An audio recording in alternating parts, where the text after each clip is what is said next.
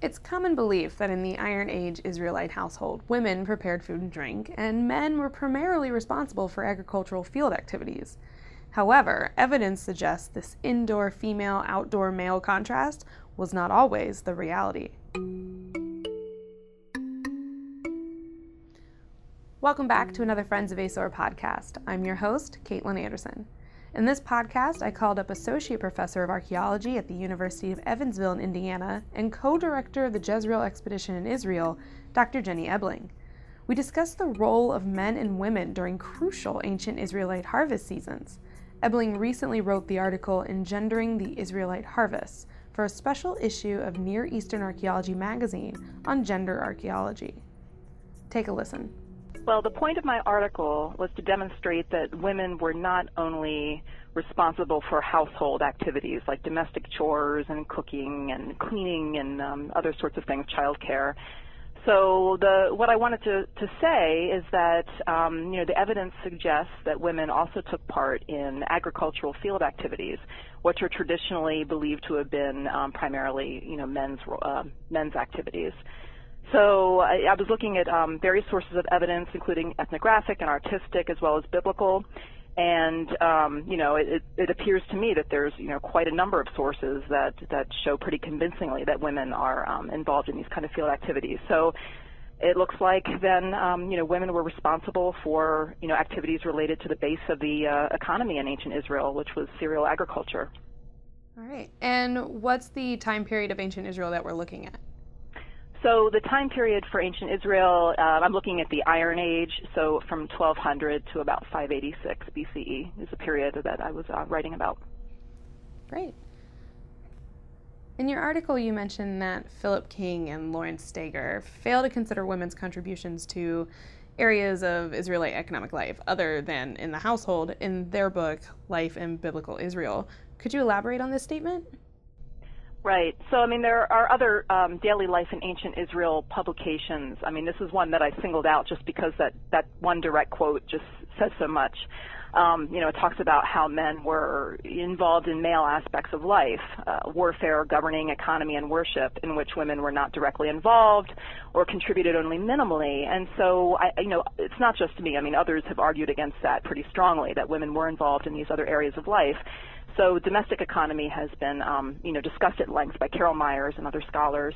And so I was interested in looking, outside the domestic context and looking at how women really did or were involved in the larger economy by working in the fields alongside men. And why do you think it's important to correct this misconception that people have about ancient women in Israel and their roles being restricted to domestic chores and childcare? And I guess as a part two to that, do you think correcting this misconception of the past will have an effect on how people view women's roles today? Right. So one thing that really bothers me about that particular passage is that it's biologically essentialist, meaning that basically women could only perform the roles that they were biologically able to perform, meaning having children and breastfeeding and therefore being kind of, tied to the house in a way. The assumption I think often that we have about the past is that women were not, strong enough, physically capable enough to do, man's work, which is clearly not the case. Right. So I really do think it helps us better appreciate, kind of the complexity of women's lives in antiquity and how much they really did contribute to all aspects of ancient life. It doesn't, it tries to sort of it keeps them in the house to some extent because they were responsible for so many things within, their households. But at the same time, they were very much involved in public life in various ways. Field agriculture is not exactly public life, but it's certainly, a major contribution to, the household and the local community, right. Especially during the harvest seasons where everyone, needed to pitch in to take care of the job. And since women often helped with harvests and there's evidence to support it, where do you think this popular misconception that women's role is in the household and or with childcare came from? And why has it or is it taking so long for the modern world to move past it? Right. I think this is, tied to traditional interpretations of biblical material that goes back to the 19th century. And so, I mean, we look at this in my classes on, women in antiquity and kind of different ideas, from the Victorian era up to today about, what women were capable of doing in the past. So I think, I included a number of ethnographic photos that show Palestinian women doing field activities in the early 20th century. And I don't know, I think that there's just this mindset or this picture that people have in their heads, of the kinds of things that women could and couldn't do. And so what I was trying to demonstrate through using these photos is that we actually have photographic evidence of women working in the fields, for example.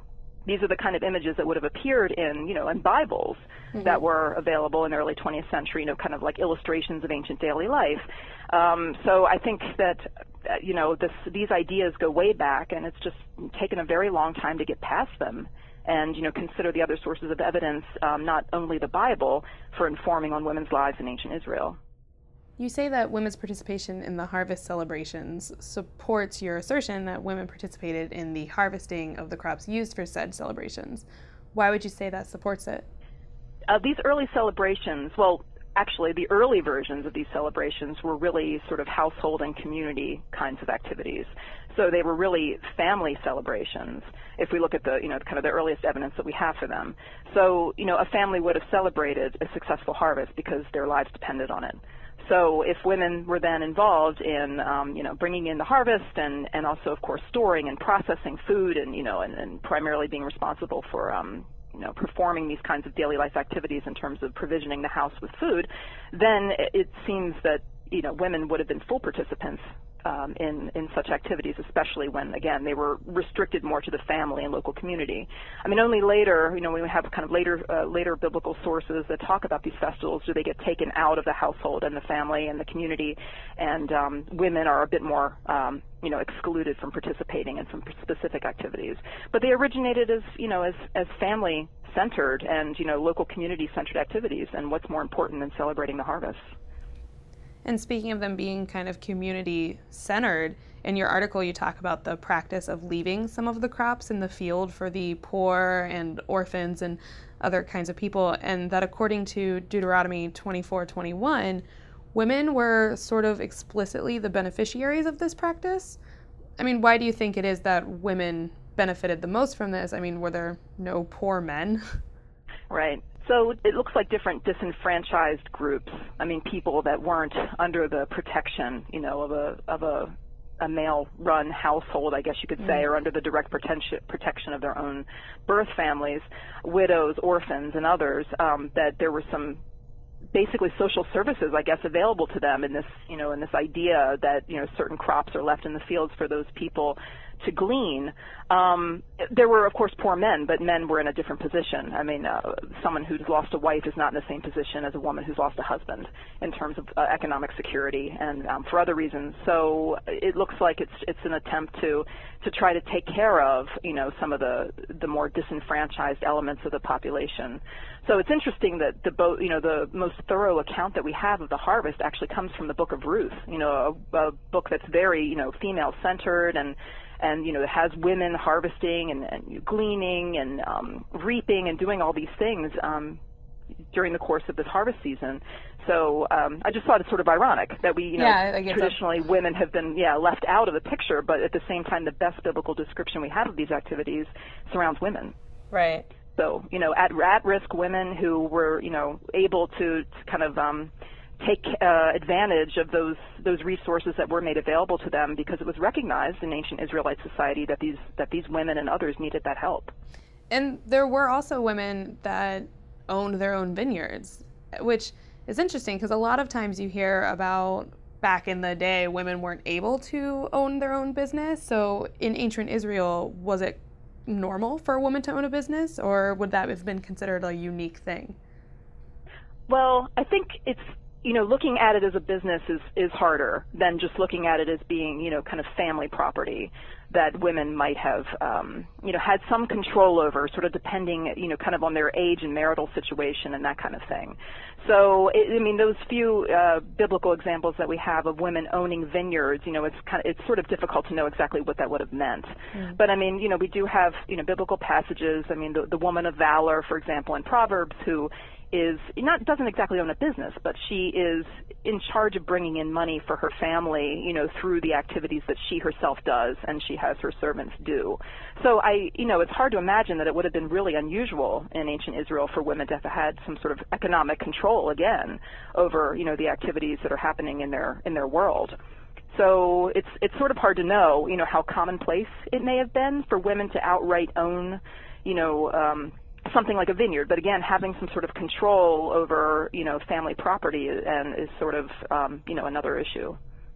So if women took on the extra work of helping during the harvest season, what happened to their quote-unquote normal responsibilities? Did men share in that work, or was it neglected, or was the whole situation thought / maybe treated like women had maybe downtime during the off season, so during harvest they could just take on all this extra work? Yeah, it's hard to imagine that women had any downtime. Right. They certainly don't now. So, right, what happens to all these other activities when women are out in the fields for, a few weeks here and there? That's hard to know. I imagine that, depending on the household, how many, women and younger people were there, and maybe elderly who weren't able to, kind of participate in those kind of activities. They probably took on some of the burden that normally fell on, younger women, during the rest of the year. So we don't really have much evidence that really kind of gives an indication of that. I know there's this interesting ethnographic example of women in Palestine. The whole family would move out to the vineyards during the harvest season and live in and around these towers, these sort of watchtowers out in the vineyards, so that they could protect their harvest, basically. And there's biblical references to a similar kind of practice. And it has made me wonder, what exactly did they do? Is it sort of like, they just sort of took everything out there with them and maybe ate differently than they normally did when they were at home? I don't know. It's hard to say. Perhaps they did everything, but more, kind of a modified version of their everyday domestic chores. Sort of like we do if we're traveling or, camping or hiking or something like that. I don't know. Away from home for an extended period, kind of how do you do that? But I don't think that we can imagine that women ever had downtime, Right. that they ever really had much of a break. Considering just grinding grain. Sort of the staple food in their diet was bread, and it's been estimated that they spent a few hours a day just grinding grain, to make the bread and other foods that they ate made out of cereals. So, that alone, not to mention the spinning and the weaving and the cleaning and the child care and, everything else. Right, and in your article you talk about like 3 or 4 different harvests. How long did these harvest seasons last? How long was the downtime between each harvest season that would have been, I guess, the normal routine of work for both men and women? Right. So I guess the spring harvest would probably be the shortest in terms of wheat and barley and other cereals. And then the grapes and olives would be different because they ripen at different times. So this is stretched out over a longer period. So perhaps the work is a bit less intensive during those times. It's also closer to home. Olive groves and vineyards would be closer to home than the actual fields in many cases. So they probably varied in terms of how much actual time away from home was spent on a typical day or in a typical week during the harvest season. And what would you say was the most interesting thing you learned while doing all this research? I think the most interesting thing that I learned was that there's just really so much evidence just in the biblical text that suggests that women, really did take part in just about every activity one can imagine in ancient Israel. Just in that one statement in this daily life book about how they weren't involved in warfare, governing, economy, and worship. The biblical text talks about women warriors and women leaders and women who, did have strong roles in their economies and also in worship. So it's just interesting that these would be considered male aspects of life. They were aspects of life for everybody, as they still are, They would have been, very different in the Iron Age, kind of depending if you're in a village or in a city and, sort of what class and, if you're elite versus, someone who's not. But, these are not male aspects of life. They're just aspects of life that affect everybody. Yeah. And, women participated in all of these activities and much, much more. So I think that's the most interesting thing for me. It's like even just looking at the biblical text, there's evidence for this. But then when you go out of it and look at, kind of the other material that we have available to look at, then it really does paint a pretty vibrant picture of women's participation in just about all areas of life that one could imagine. Right. I mean, you and I know that women can do everything that men can do, but it's always nice to have like artifacts from the past also suggest that women have always been doing everything men can do. Right. And I think just what always bothers me is just this sort of assumption that it was something to do with their physical abilities. You know, that women could not participate, and because they, weren't strong enough, or they were, too busy having children and carrying them around and nursing them all the time. The tasks of daily life were not easy. I mean, people's lives are really different than ours. And I mean, even if you go back a few generations for us, I mean, what kinds of work were women doing? I mean, really kind of physically challenging kinds of things, so they were quite a bit stronger, I think, than, we are on average now, I would imagine. And so, to think that they would be excluded from participating in certain things because of their strength or because they have children is sort of hard to accept. I agree. So are you working on anything that's coming out in the future? Yeah, I'm working on another book about women in ancient Israel. And this one it's a bit different because I'm really trying to look at women who lived during the Iron Age and not so much look at biblical women.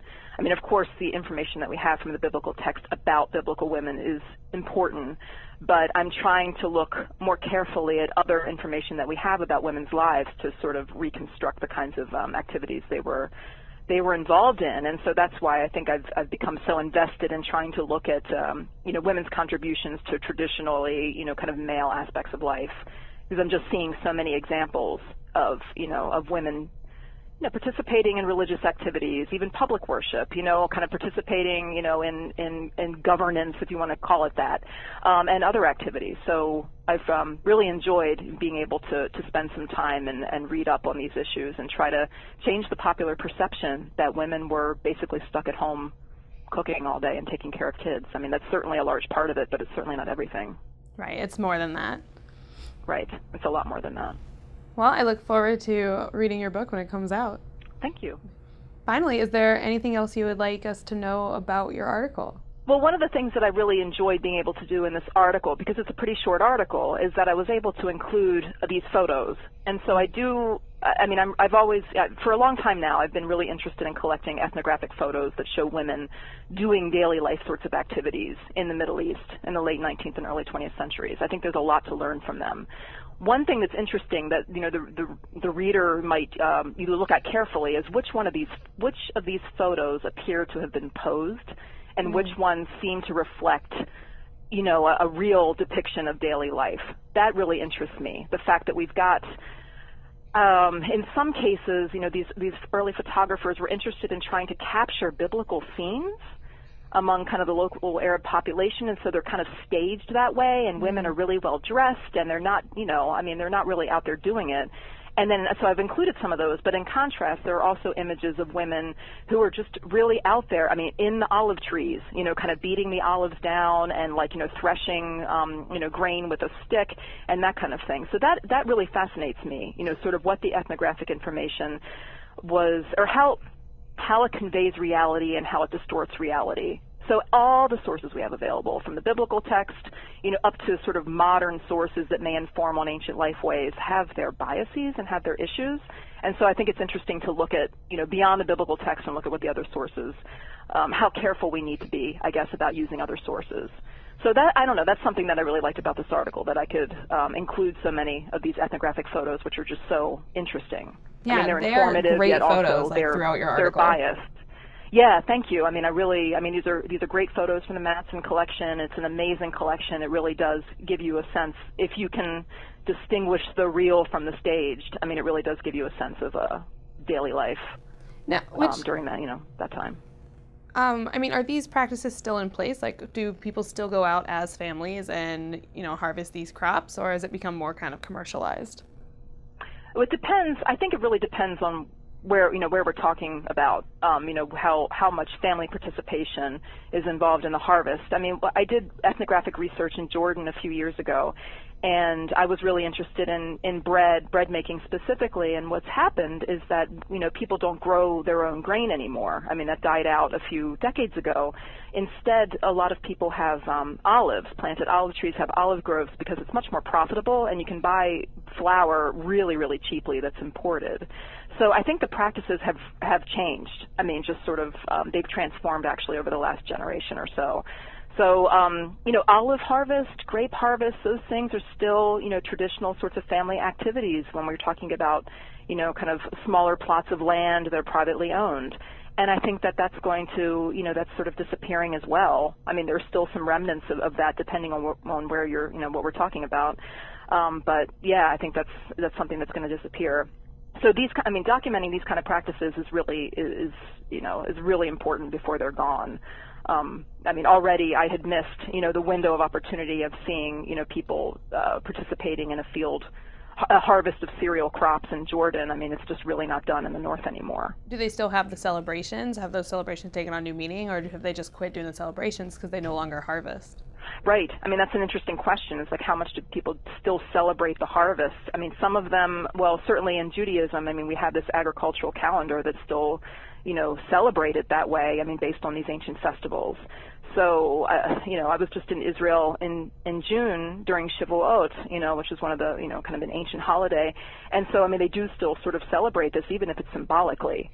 So it really kind of depends, I guess, on what harvest season, we're talking about. But, fall harvest in particular, I mean, we're going through that here now, right? I mean, the fall harvest season has just begun.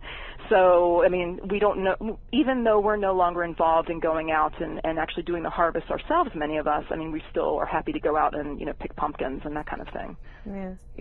So we still celebrate the traditions, of the past, I guess. This has been a Friends of ASOR podcast. The Friends of ASOR initiative is an outreach program of the American Schools of Oriental Research. Anyone can become a friend, and it's free. Just go to asorblog.org/FOA-registration to sign up. Again, that's asorblog.org/FOA-registration. Thank you for listening, and be sure to check out the ASOR blog for all of our podcasts, videos, and a whole lot more.